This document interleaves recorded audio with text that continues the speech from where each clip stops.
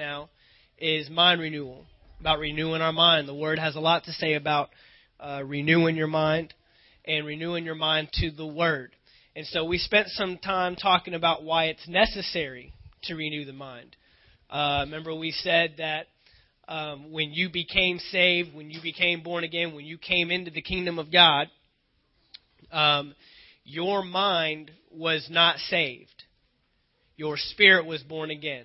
Remember, we brought the three guys up here and we showed the three parts of man. We said that you're a spirit, you possess a soul, you live in a body. So what became changed at salvation, at the event that you came down, gave your life to Jesus Christ, made Him your Lord and Savior, what changed was your spirit on the inside. Okay? But your flesh did not change. Nobody changed their flesh. Nobody became a different person on the outside. And your mind, your soul realm. Your soul is your mind, your will, and your emotions. You still thought like you used to think. You still wanted to do the things you wanted to do.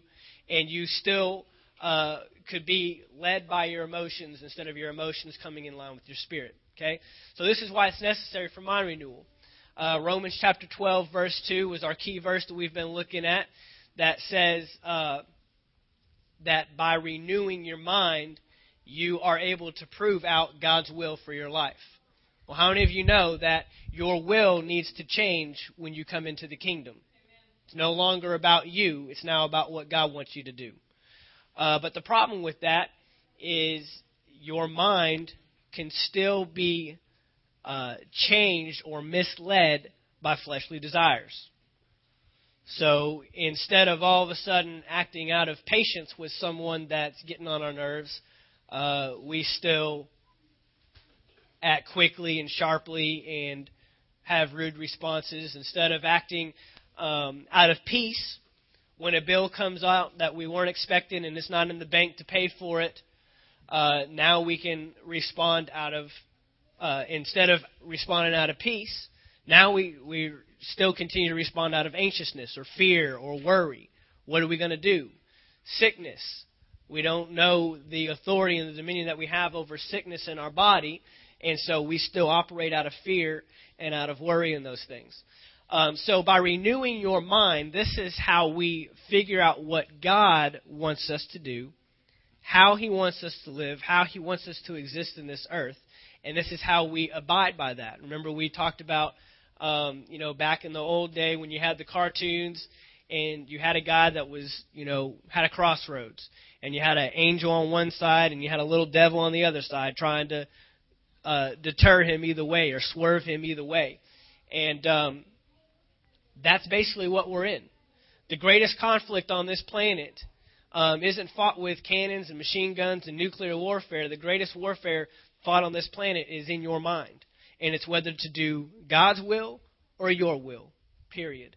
Every day we face these conflicts. Every day we face these decisions. You know your life is made up of decisions. Our lives are made up of choices. And your tomorrow is based upon the choices you make today. Now, the great thing about it is your choice today can erase your choice from yesterday. That's how redeeming God's love and God's mercy is what we did yesterday does not have to affect our tomorrow, but what we do today will affect tomorrow. Okay? And your life is made up of choices. Your life is made up of decisions daily. We have these conflicts going on and these choices to make. Are we going to do right? Are we going to do wrong? How are we going to treat that person? How am I going to respond in this situation? All that is made up in your mind by a choice that is directing that. Okay? We know this as teenagers, that our lives as teens sometimes affect what we do, what we end up doing as an adult, whether good or bad. Your choices can be influenced, good or bad, and your choices can influence others for good or bad. Okay? So understand your life is made up of choices, and that's where this conflict comes in. That's why mind renewal is so important. So we looked at why it's necessary for man to have a renewed mind.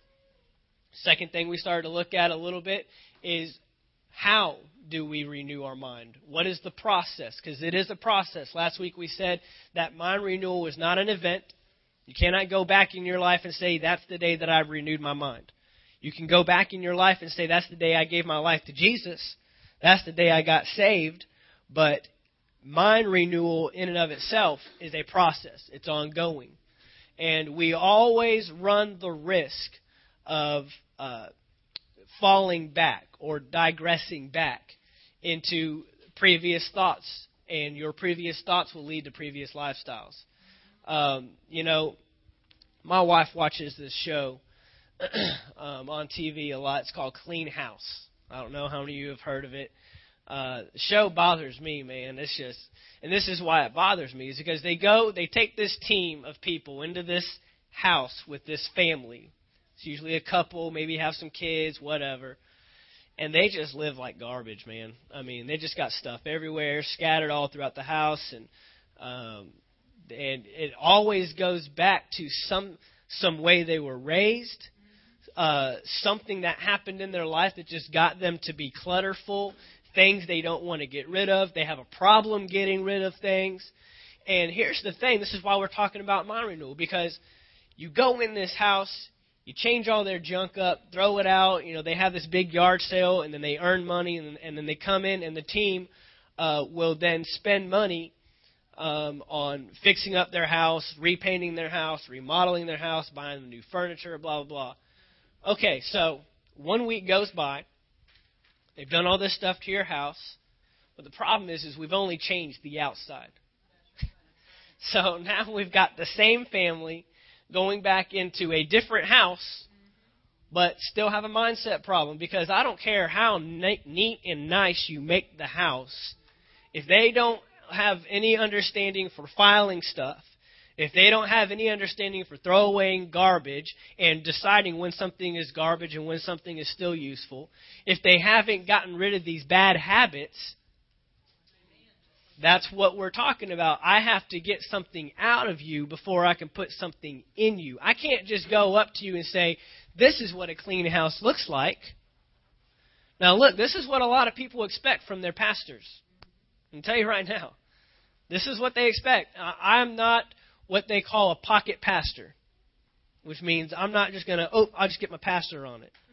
Or, I sin, I'll just get I don't have a confession booth here. You don't have to come here and tell me all your sins, because Jesus made it very clear. If you sinned, you confess your sins, He's faithful and just to forgive you. Amen. I don't even have to step in on that process. But what people a lot of times expect their church to do is come in and erase all their problems and change their lifestyle, and nothing has to change with them. And it just doesn't work that way. So what am I doing? I am working on getting something out of you, an old mentality of sickness, an old mentality of finances, an old mentality. Because remember I said that if I can't get your head somewhere first, I can't get you there. If I can't get you to understand what God's Word says about finances, then you're going to have trouble in finances. If I can't get you to see what God's Word says about sickness, then when Satan brings sickness on you or brings pain on you, and you don't understand how to get rid of it, you're going to live in it, and you're going to justify why it's on you. And you're going to make up excuses and make up reasons why you're still battling this thing. Okay? This is why mind renewal is so important. This isn't just come in, erase all your problems, throw away all your junk, and bring you back into a nice new house with the same mentality. And I think they even may have done one or two shows where they went back. In fact, I remember they did one. They went back like a year later, and hey, exactly what you would expect, man. I just went in extreme makeover. Yeah, okay, now I got you this big house.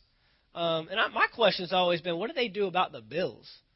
Because now I've got you a bigger house that's got more utilities, and how are we going to keep this thing up? I mean, I'd venture to say 75% of those houses you go to, because what's got to happen? They've got to make a direct mindset change, and they've got to make a choice that, look, we're starting over today. We're changing the way we live, not just where we live. Because I can change where you live, but now we need to do something to maintain that and keep it. And maintaining is always more work than obtaining. It's always more work. You can obtain a marriage, but maintaining a marriage, that's more work. You can obtain a job, but maintaining a job, that's more work. You can obtain spiritual knowledge and a spiritual lifestyle, but maintaining it, we want to learn how to maintain. Okay? So we're going to turn the corner this evening. We discovered why it's necessary for mind renewal. We discovered what we're renewing our mind to. It's the Word of God. Period. I'm not renewing your mind to what I'm saying. I'm not renewing your mind to what the pastor down the street is saying. I'm not renewing your mind to what the preachers on TV are saying.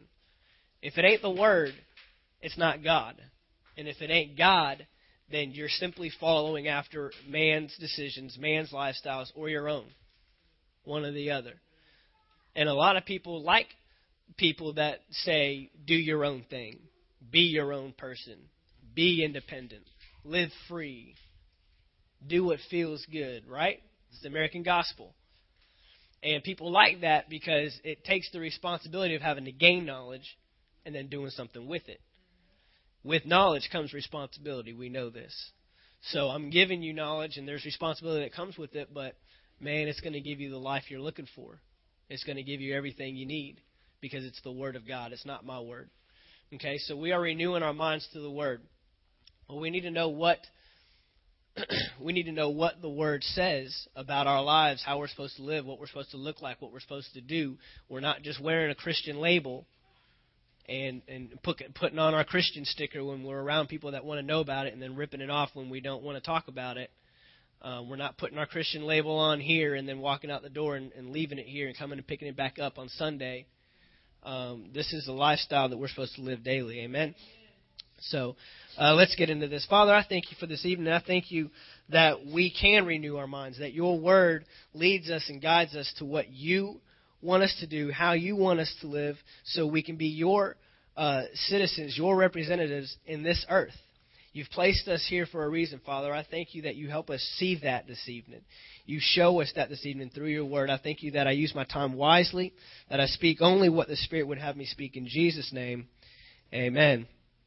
I'm going to kind of open a door here tonight, and this is something that we're going to kind of, it's basically going to direct where I'm going to go for the next 3 weeks following tonight. But I'm going to kind of open the door, and I'm going to show you 3 specific areas that we are supposed to renew our minds to.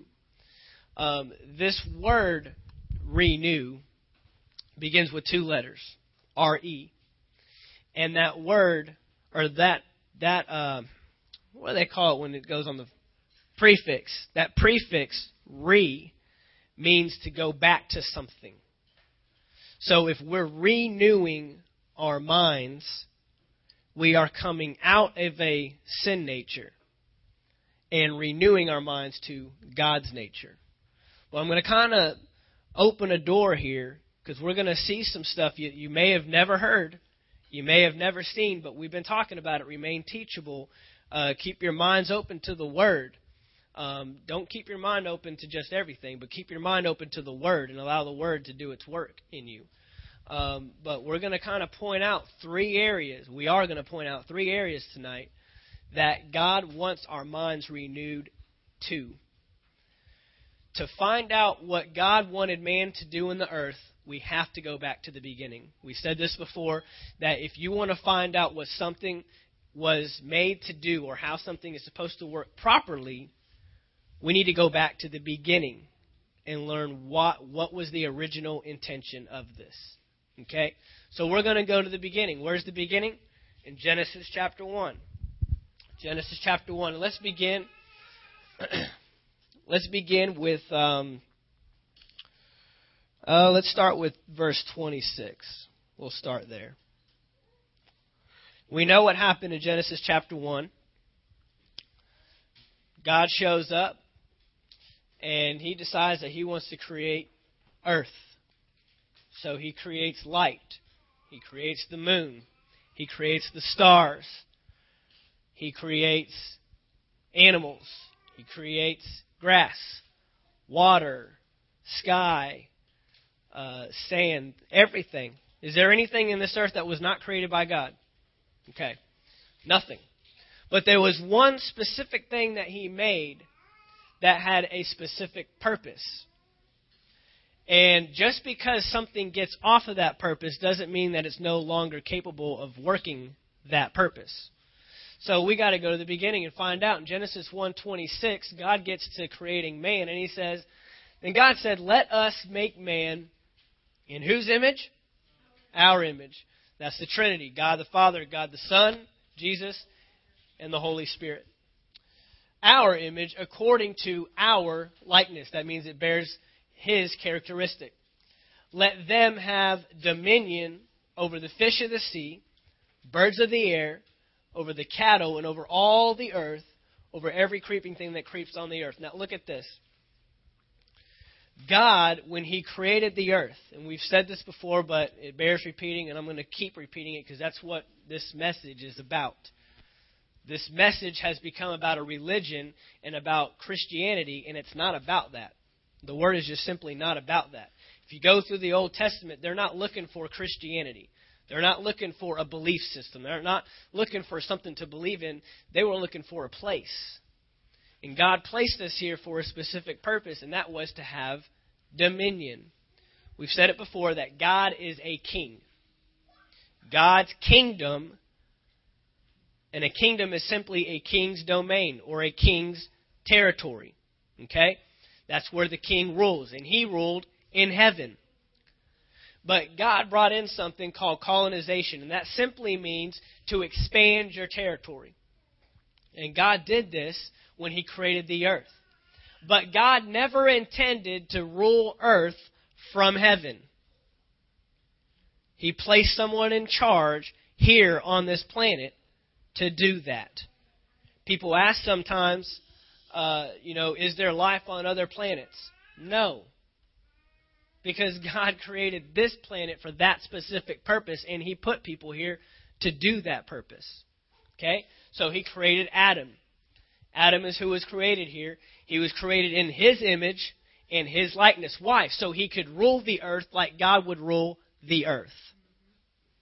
So God is ruling the earth through man. Very simple. So God gave Adam dominion. He created him in his image, in his likeness. He gave him dominion, authority over the fish of the sea, birds of the air, cattle, everything on the earth. He gave him dominion over it. He was in charge. Adam was in charge. Okay? So the number one area that we have to renew our minds back to is rulership. That is the number one area.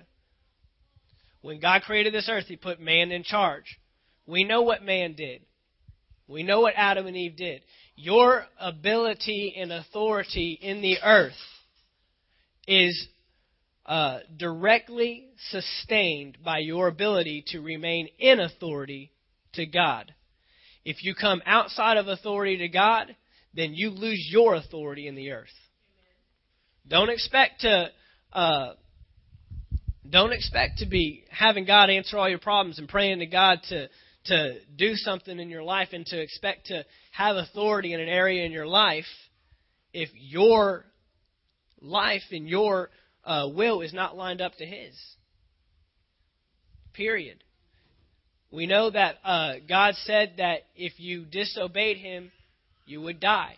Did they die immediately? Physically? No. In fact, Adam carried on for, I think, over 900 years. That's a long time to keep on going after you have cut yourself off from God's plan. Okay? But spiritually, he died. Spiritually, he lost contact with God, and he was immediately removed from authority in the earth. He handed it over. He didn't just lose it. He actually gave it. When he sinned, when he disobeyed God, because remember, sin is simply disobedience to God's word. Period. It's disobeying the king's word. If the king says to do something and you don't do it, you're in sin. There's no grade or level of sin. This one's worse than this one. This one's higher. This one's lower. It's all sin. If I murder someone, that's the same thing as lying to someone. I disobeyed the king. It's that simple. When a king says something, you do it. And that's what Adam and Eve did. So by doing that, they actually handed over. They forfeited their authority and gave the authority in this earth to someone else. We know who that is, the enemy, Satan. So Satan now became the ruler of this earth. Let's look at some verses that identify this real quick. John chapter 12. John chapter 12, verse 31. Says, now is the judgment of this world. Now the ruler of this world will be cast out. This is Jesus speaking, and he's talking to the enemy. John chapter 16, verse 11.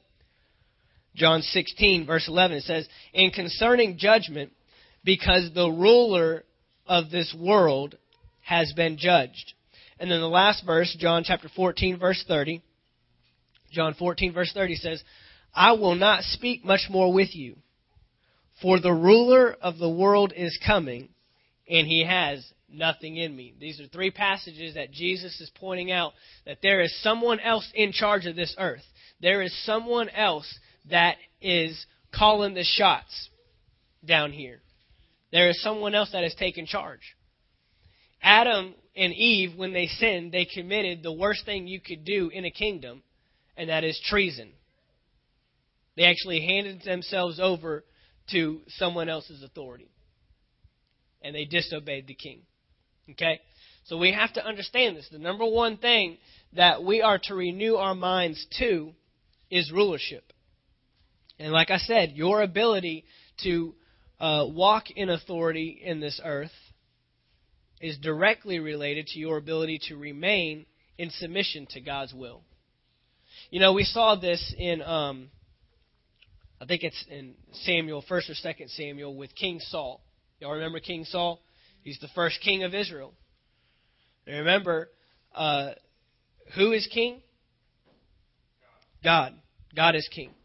God always was king of his people, of Israel. But now we have the people of Israel. They decide that that's not good enough for them.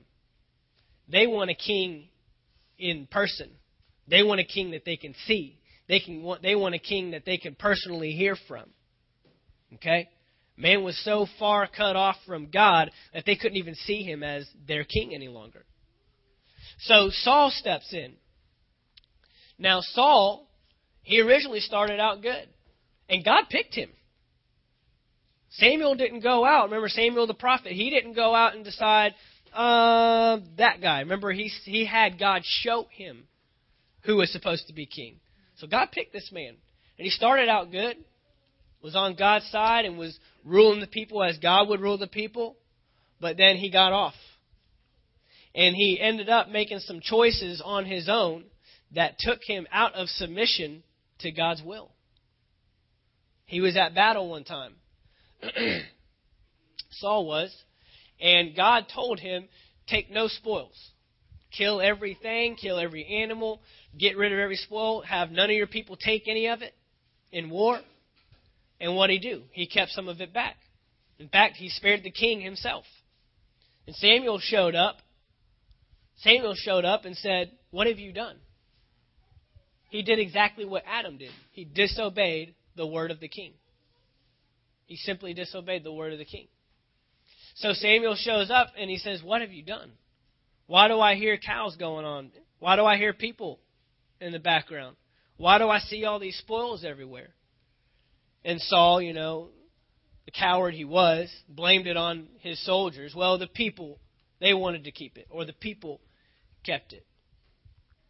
And he told him, he said, because you have, Samuel told Saul, he says, because you have removed yourself from underneath God's authority, he is removing you as king. Why? I can't have no king ruling my people in the earth outside of my authority, undermining my authority. God's saying this. So he removed him as king. And who did he place in his place? David. David, who was a righteous king. Did David mess up? Sure. He messed up. He messed up big for a king. Messed up huge. But he was a righteous king. Why? Because he was quick to repent. He was quick to hear God's word and to rule the people the way God would rule them. That's what God's been looking for this whole time. But God said, it's not enough for me to pick priests and prophets and kings to do my work in the earth. I've got to go further. I have to go further. I've got to get everybody back the way I created them to be. So how does he do that? He sends his son, Jesus. And he sends his son, Jesus, as a king. As a king in the earth. And we saw that last Sunday. We just saw that on Sunday.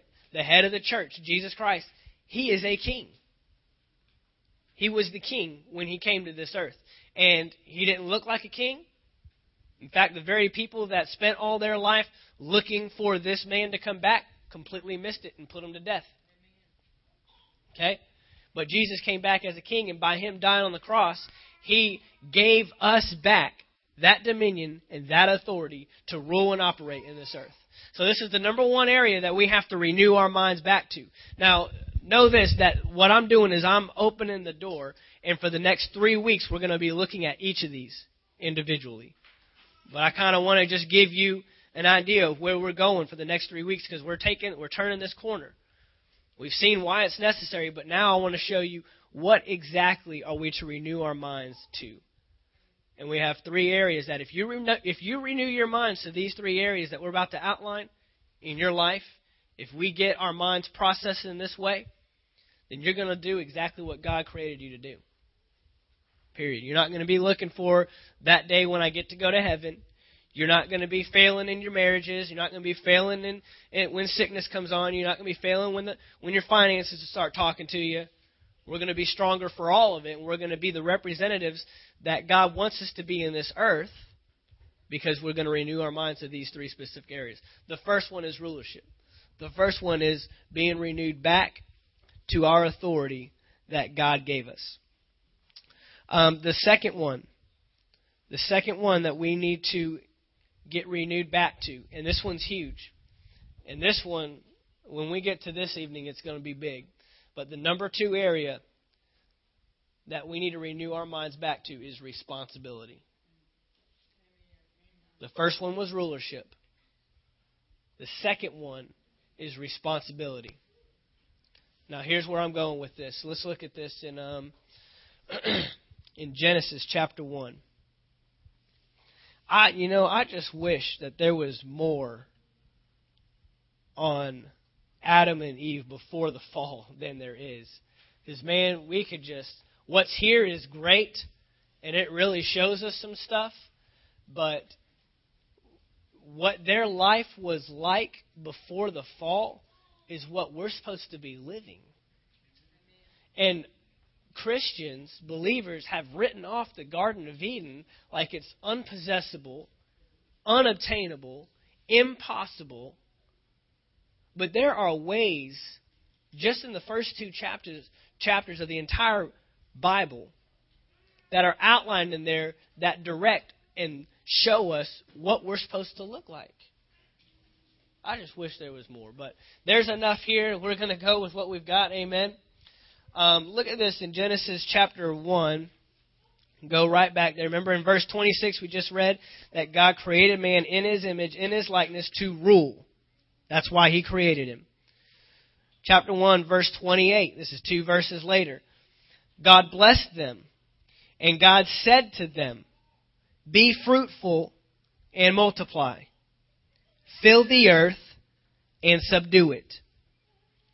Rule over the earth." There's that word rule again. "Over the birds of the sky, every living thing that moves on the earth." So now it's actually, it went from God saying, let's do this, to now God actually telling Adam, here's what you're doing. But notice here that He has instructions. He has instructions for Adam and Eve. Things for them to do. Genesis chapter 2, verse 15. Genesis chapter 2, verse 15. He continues on with some more instructions here. "Then the Lord God took the man and put him into the garden." Notice here that Adam and Eve didn't have a choice. Adam and Eve didn't have a choice where they were going. They didn't say, you know what? That beachfront property over there looks pretty good. Let me go over there. I'm a mountain kind of guy. God, how about the mountains? I think me and Eve could do pretty good up in the mountains. We'll build us a little cabin. They had no choice. They were placed in a garden. They were put in the garden. That's an interesting note. The Lord God took them, put him into the garden to cultivate it and keep it. The Lord God commanded. He commanded the man, saying, "From any tree of the garden you may freely eat. But from the tree of knowledge of good and evil you shall not eat, for in the day you eat from it, you will surely die." So notice here that he's given man instructions. Notice here that Adam and Eve, they are not concerned with anything else but God's stuff. God's stuff. They were placed in the garden, not where they wanted to be. They were told to cultivate it, to keep it. You know, people always think of the Garden of Eden as paradise. Nothing to do. Free living. Oh, they had a boss, and they had instructions, commands. Said God commanded them. This is what you're supposed to do. Cultivate this garden. Keep this garden. Be fruitful and multiply. That wasn't only in their own lives with their children. That was the trees, make sure they're being fruitful. The animals, make sure they're being fruitful. The ground, make sure it's being fruitful. That's what he's talking about. They have a job. They have an assignment. And their responsibility is to God, not to themselves. They're not walking around worrying about what they're going to eat. They're not walking around worrying about what they're going to drink. They're not worried about what they're going to wear because they didn't even have to wear any clothes. They didn't even have that thought process. They weren't worrying about where they were going to live. God placed them in a garden. And he made all that available to them. What was the one thing they had to do? Tend after his stuff, and he took care of their stuff.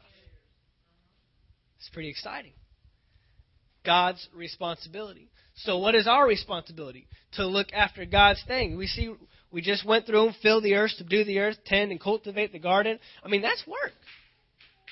That's work, taking care of stuff like that. Okay? Man was not concerned. Adam was not concerned with himself. But you can say it, you can put it this way, that when man sinned, he lost his mind. He lost his mind. He lost the mind of Christ. And we're going to go through this. We're going to find out. You know, we've always said that verse, I have the mind of Christ. Do we? We're going to find out if we really have the mind of Christ. And we're going to find out what that word means. And we're going to go through it. When we hit the responsibility part, you're going to find a major thought process shift. Big time. Because man in the garden, Adam and Eve in the garden, they weren't worried about themselves. They weren't going home worried about how to get food on the table, how to get gas in the car, how to pay for the rent. These things were not concerns. They were concerned with God's things. When man fell, when he sinned, he lost his mind. He no longer was able to think. Let's look at that. I don't know if I put the verse in there, but let me find it for you real quick. Yeah, I did. Genesis chapter 3, verse 7. Do you have it there? Genesis chapter 3, verse 7. This is what happened immediately after they sinned. Immediately. Watch this. This is amazing. Then the eyes of both of them were opened, and they knew that they were naked. And they sewed fig leaves together to do what? Make themselves. This is the first time that you see Adam and Eve doing anything for themselves. The first time. Immediately they sin. They get out of alignment of God's will. And their mind is no longer take care of God's things. It's now, what am I going to wear? What am I going to eat? Where am I going to live? And this is why man began to work for a living. This is why man began to get money, to try to find a physical, natural way to obtain things instead of just letting God bring it to you. You think God provided them food? Sure did. You think God provided them drink? Sure did. Think God provided them shelter? Sure did. All of that. I mean, we'll go through it in Genesis chapter 2. He says, it says there, I think there's 4 rivers that ran through this garden. I mean, if you can't get something to drink out of that, I mean, there ain't no Pepsi machine up in there, but there's 4 rivers. There's plenty to drink from. It says in there that he gave them every tree in the garden to eat from, not look at, except for the one. To eat from. They were taken care of. Take care of my things, I take care of your things. Very simple. Very simple. And we see here that immediately after they sinned, their mind shifted. Thought processes changed. Mentalities became different. Instead of saying, I just need to take care of God's things. Now, this is the first time they made themselves coverings for themselves. Okay? So that's the second area that we're eventually going to look at. The second area, or the third, I'm sorry. We just said the second. The first one was rulership, our authority in the earth. The second one was our responsibility. What are we supposed to be busy doing? Why are we running around trying to pay rent? Why are we running around trying to get food on the table? Why are we running around putting all these hours into these jobs, but we're not taking care of God's things? The second one was responsibility. The third one is relationship. Man's relationship immediately shifted when he fell. When he fell. Let's look at what it looked like before. We got to go back to the beginning. Man's relationship fell. Genesis chapter 3. Kirk, did I give you one of those? Okay. We'll start there. Was it 1 through 14? All right. We'll do that. I don't have them written down, so I'm following you. Now, this is the beginning. This is where man fell. But I'm going to show you something here. Now, the serpent was more cunning. That means tricky. Than any beast of the field. You notice Satan did not just come out and say, God's a liar. He doesn't care about you. Follow me. He's trickier than that. He's more cunning than that. And he's still doing this today. If he can get you to doubt one part of the word. In fact, look at this. He says, the serpent was more cunning, more tricky than any beast of the field which the Lord God had made. And he said to the woman, has God indeed said, you shall not eat of every tree of the garden? Did God say that? Yes, God said that. That's truth. And the woman said to the serpent, we may eat the fruit of the trees of the garden. She was right. But of the fruit of the tree which is in the midst of the garden, God has said, you shall not eat it, nor shall you touch it. God never said that. God never said that. Now, last time we preached this, I had a guy point out to me, he said, just like a woman, not to get the facts right.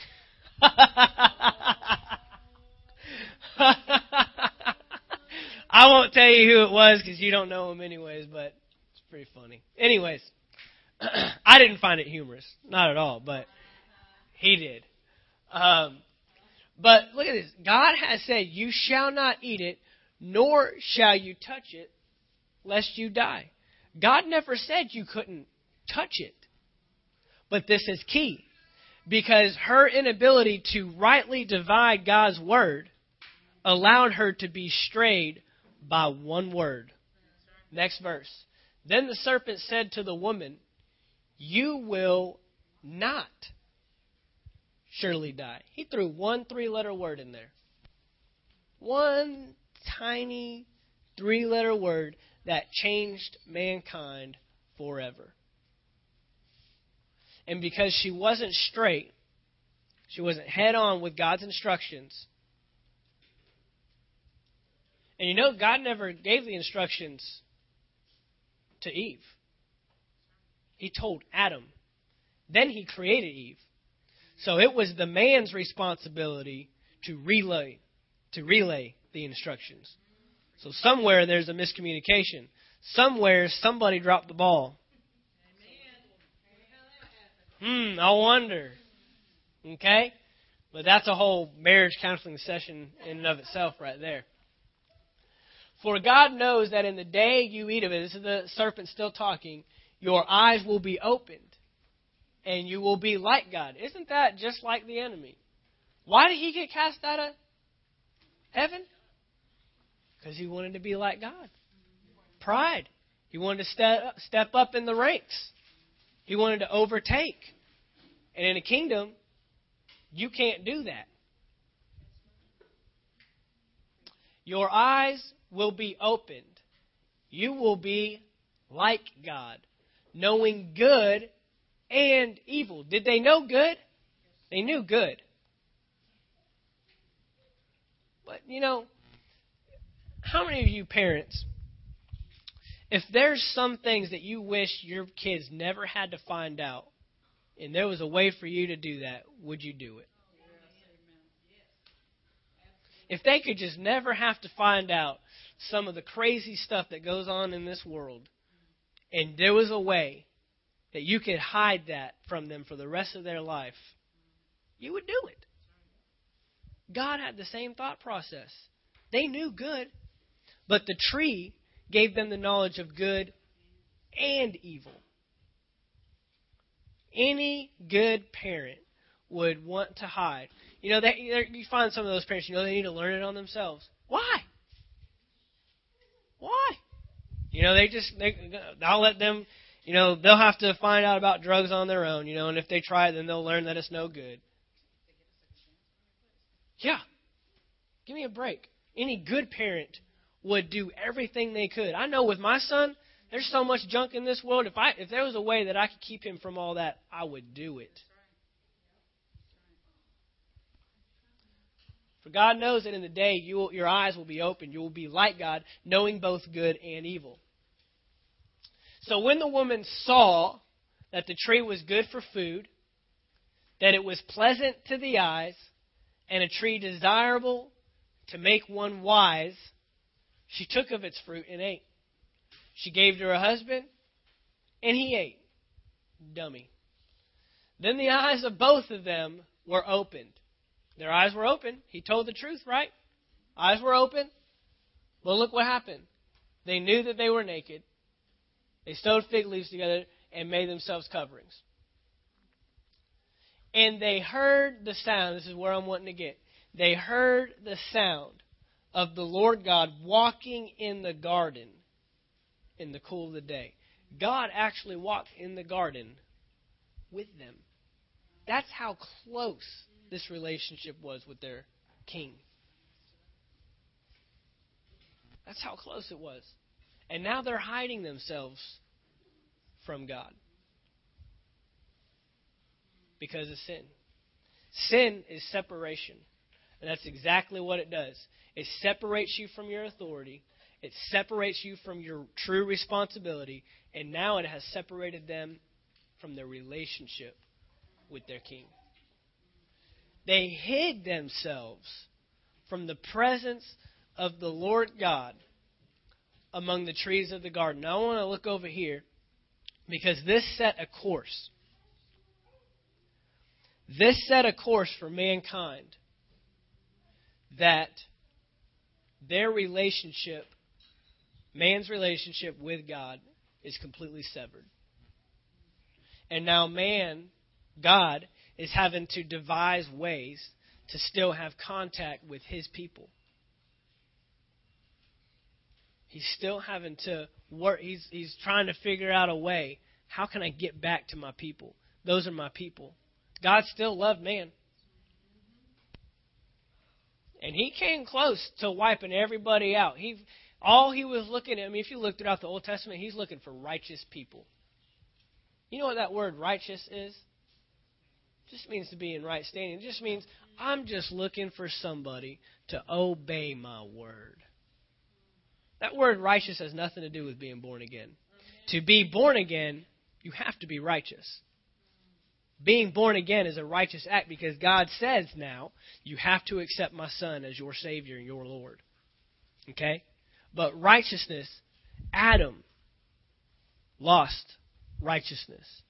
Righteousness is a position that you have with God. That's what righteousness is. Abraham was counted as righteous. Moses was counted as righteous. Joseph was counted as righteous. The word says that David, King David, was a righteous king, that he operated righteously. That's what these people were.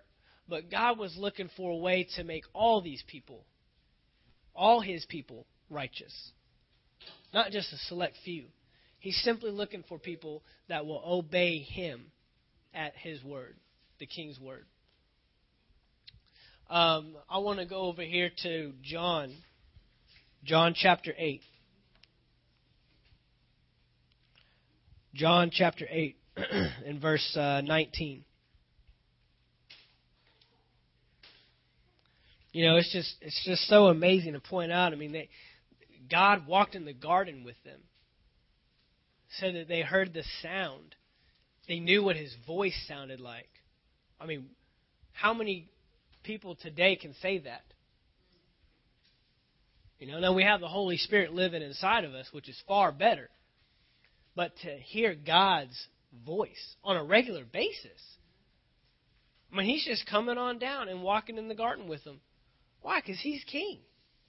And he's checking up. Are the people that I placed... I mean, what kind of boss are you if you never go and check up on people that you delegate tasks to? That's called irresponsibility. If you delegate only to pass stuff off, well, you can't delegate because delegation is not, here you do it and I go twiddle my thumbs. Delegation is you do it and I watch you do it and make sure you're doing it the way I would do it. And that's what God did. God delegated his authority to Adam in the earth and says, I'm giving you authority over the earth. I created the earth to expand my kingdom. Now, are you doing what I asked you to do? And he's coming down. I mean, they knew his voice. It's just amazing what they walked away from by one simple act. And they said to him, this is in John chapter 8, they said to him, where is your Father? Jesus answered, you know neither me or my Father. If you had known me, you would have known my Father also. So the world does not know Jesus. The world does not know the Father. Remember we said this. Don't let the world tell you who your God is. Don't let the world tell you who your Father is. You let the Word tell you that. Don't let the world tell you who you are. They can't tell you who you are. Only God can tell you who you are. Dreams and passions that God gives you are only walked out because you shut everybody else up, not because you listen to everybody else. You'll find that when God gives you a dream or a passion for something, you're going to find far less people that'll push you towards that. Unless they're led by the Spirit. I mean, that's probably one of my number one things as a pastor in this church, is to be led by the Spirit on your gifts and your callings. Because I don't want to be one to slow you down and pull you back and see you who you are today and not who God wants you to be tomorrow. But there will be people in your life that aren't going to be led by the Spirit, that don't want to be led by the Spirit, don't want to hear from the Spirit. And they are not going to push you in the direction that God's calling you. Because they only see you as Chuck today. And God's got a different Chuck for tomorrow. When you look at Noah, he worked on that ark for 100 years. It's a long time to be working on an ark when there's no rain and you're surrounded by people. How many times in 365 days do you want to give up and say, Why? Because none of them were hearing what God told Noah. That's why they didn't end up on the boat. Anyone that would have encouraged Noah to build the boat would have ended up on the boat because they would have been a righteous person. Very simple. Okay, so this is what God is looking for. But these people, they didn't know Jesus. Jesus is standing right in front of them. God in the flesh, his son. And he says, you don't know me. You don't know my Father. I mean, it said over in John chapter 1, the Word became flesh and dwelt among us. And it said the darkness comprehended it not. That meant that the people in the world were ignorant to who he was. They didn't know who he was. We've lost our relationship with the King. Man has lost his relationship with the Father. Hebrews chapter 9. This kind of just outlines a little bit. Hebrews chapter 9, verse 6. Without getting into too much detail, but God did set up a plan to atone for man's sins. That man could be forgiven and these things could be changed in their life. And out in the wilderness, he had Moses build a tabernacle, a tent. And there was only one person that could go in. We look here in verse 6. Now, when these things had been prepared, the priests always went into the first part of the tabernacle, performing the services. Verse 7. But into the second part, the high priest went alone, once a year, not without blood, which he offered for himself and the people's sin committed in ignorance. One man had to go in for the whole people. The relationship is severed. These people cannot go to God like we go to God. Do not take your relationship today for granted. There was a day when one man had to go in for the entire people. Killing stuff, offering up sacrifices, burning stuff. I mean, the list is out there what they had to do. This is just a short little piece of what they had to do. And we can simply say, Father, man, I messed up. Forgive me. I was out of line. I was out of your will. I ask you to cleanse me of sin. And you know what he does, man? It's so awesome. He doesn't just say, all right, I'll check it off. He doesn't even remember it. As far as the east is from the west, so are our sins. He does not even... I mean, if you go back and say, man, God, remember that time? No. I don't got no clue. That's what we live in today. Because when Jesus died, that veil to that temple came down, signifying that we now have free access. Hebrews says to boldly enter. I mean, some of us are entering the throne room of grace, but we're not going in boldly. We're going in thinking God's going to wipe us out. We need to go in expecting God. And I don't mean this in a way that is demoralizing or to lessen the price that Jesus paid. Because the price he paid, man, I mean, if you kept that in front of you daily, it's hard to get out of line.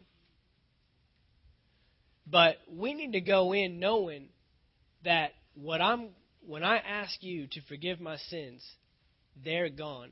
If we could see ourselves the way God sees us, we'll make all the more impact in this world. That's probably one of the number one things that I like to do is help people see themselves the way God sees them. Not the way churches make you see yourself. Not the way the world makes you see yourself. Not the way a lot of your friends or your family members make you see yourself. If I could help you see the way God sees yourself. I mean, what helps a man who was murdering Christians, murdering people that are preaching and preaching about Jesus and doing the works that he did, and putting them in prison, torturing them, killing them? What causes that man to step up and say, none of that matters? And write 2/3 of the New Testament. I mean, before Paul was Paul, when he was Saul, I mean, you talk about a past that could come and haunt you. You talk about the devil lying to you and trying to tell you who you are and who you really are and look at what you did and how in the world could God ever love you and do what he did and write the books that he did and help the churches that he did. I mean, your past, what you did was in high school, what we did growing up, the failures we made, the mistakes we made, that should not stop us from going on and doing what God's called us to do. And Paul didn't preach about heaven. Jesus didn't preach about heaven. Preached about the kingdom on earth. That's what he preached about. He didn't go, you look it up. Jesus never said, I've come here to die on the cross so I can yank you up to heaven. It's not what he said. He said, if you believe in me, the works that I have done, you will do. And even greater works on this earth. Look, you can't heal anybody in heaven. You can't get anybody saved in heaven. You can't help somebody financially in heaven. Your purpose is on this earth. Your purpose is to understand your rulership, your authority that you possess, the dominion you possess in this earth. Your purpose is your responsibility, doing God's work in this earth, not living for yourself, not living for what you want to do. I mean, it's terrible what this world has done. The thing is flip-flopped, I'm telling you. We are showing our teenagers that it is cool to be lazy. And if you can't be a rock star, if you can't be an athlete, if you can't be a hip-hop artist, if you can't be an actor, then you're nobody. That's what this world is preaching to our teenagers. And they're teaching them that being stupid is better than being smart. We have shown them that it's cool to wake up late, fail school, drop out of school, and sit on the corner and beat bop until you get enough money to go buy you some chicken. Steve Jobs just passed away. He had some money. And I'm sure he probably got picked on a little bit in high school. But I wonder how many of those people that were picking on him ended up working for him. And we've created this picture that that is not your purpose. That is not our purpose. Our purpose is in this earth to be an influence for the kingdom of God. It's what Jesus preached about. It's what Paul preached about. It's what Peter preached about. It's what John preached about. It's what every disciple, every apostle talked about. They preached the name of Jesus and the kingdom of God. I mean, you got Jesus bookending his life. The first thing he comes onto the scene, 30 years of age, comes on the scene after John the Baptist says, repent, for the kingdom of heaven is at hand. Then he's about to ascend, get yanked up into the clouds. And what does he do? Acts chapter 1, preaching the kingdom of God. He's got 500 people that are traveling or following around. He was with them for 40 days, preaching the kingdom of God. You look at the book of Acts. Began with the kingdom of God and ended. What was Paul doing those years that he was in jail? It says in here he spent 2 years preaching Jesus Christ and the kingdom of God. Our gospel has changed. The church's gospel has changed. We've been preaching that on this earth, you've got to bear with it. You've got to deal with it. Things come against us, and God's trying to teach you a lesson, and God's trying to show you something, and just keep on roughing it out. Rulership. Be your own person. Live. Do what you want to do. Responsibility. You can't know God. You can't hear His voice. We're confused. God, what do you want me to do? I can't hear you. I can't see you. You have His Word. You have His Spirit living inside of you. Relationship. These are the 3 areas over the next 3 weeks. Do not miss. Because these 3 areas, if we can get our minds, I'm not talking your brain, I'm talking your mind. If you can get your mental capacity wrapped around these 3 areas and understand your position of rulership, your position and your responsibility in the earth, and your position in relationship with God, it will change your life. This is mind renewal. This is mind renewal. This is why He said, renew your mind so you can offer yourself as a holy living sacrifice. You can't be a holy living sacrifice if you don't even know why you're here. You got to know who your God is. You got to know who your Father is. You got to know who you are. Remember, we said these things. If you don't even know who God is, how are you, and you don't know your position with Him, then how are you going to walk in the things He says in His Word that we can walk in? We have to renew our minds. And it's a daily process. At any point in our lives, we can revert back to a sinful nature. We can revert back to living like we used to live. That sinful nature is always there. It's always there. But we have control over it. We have authority over it. And we need to learn to think the way God wants us to think. Because when you think the way He wants you to think, you will live the way He wants you to live. Amen? Well, Father, we thank You for this word tonight. We thank You that You're opening our eyes to understand Your word. To understand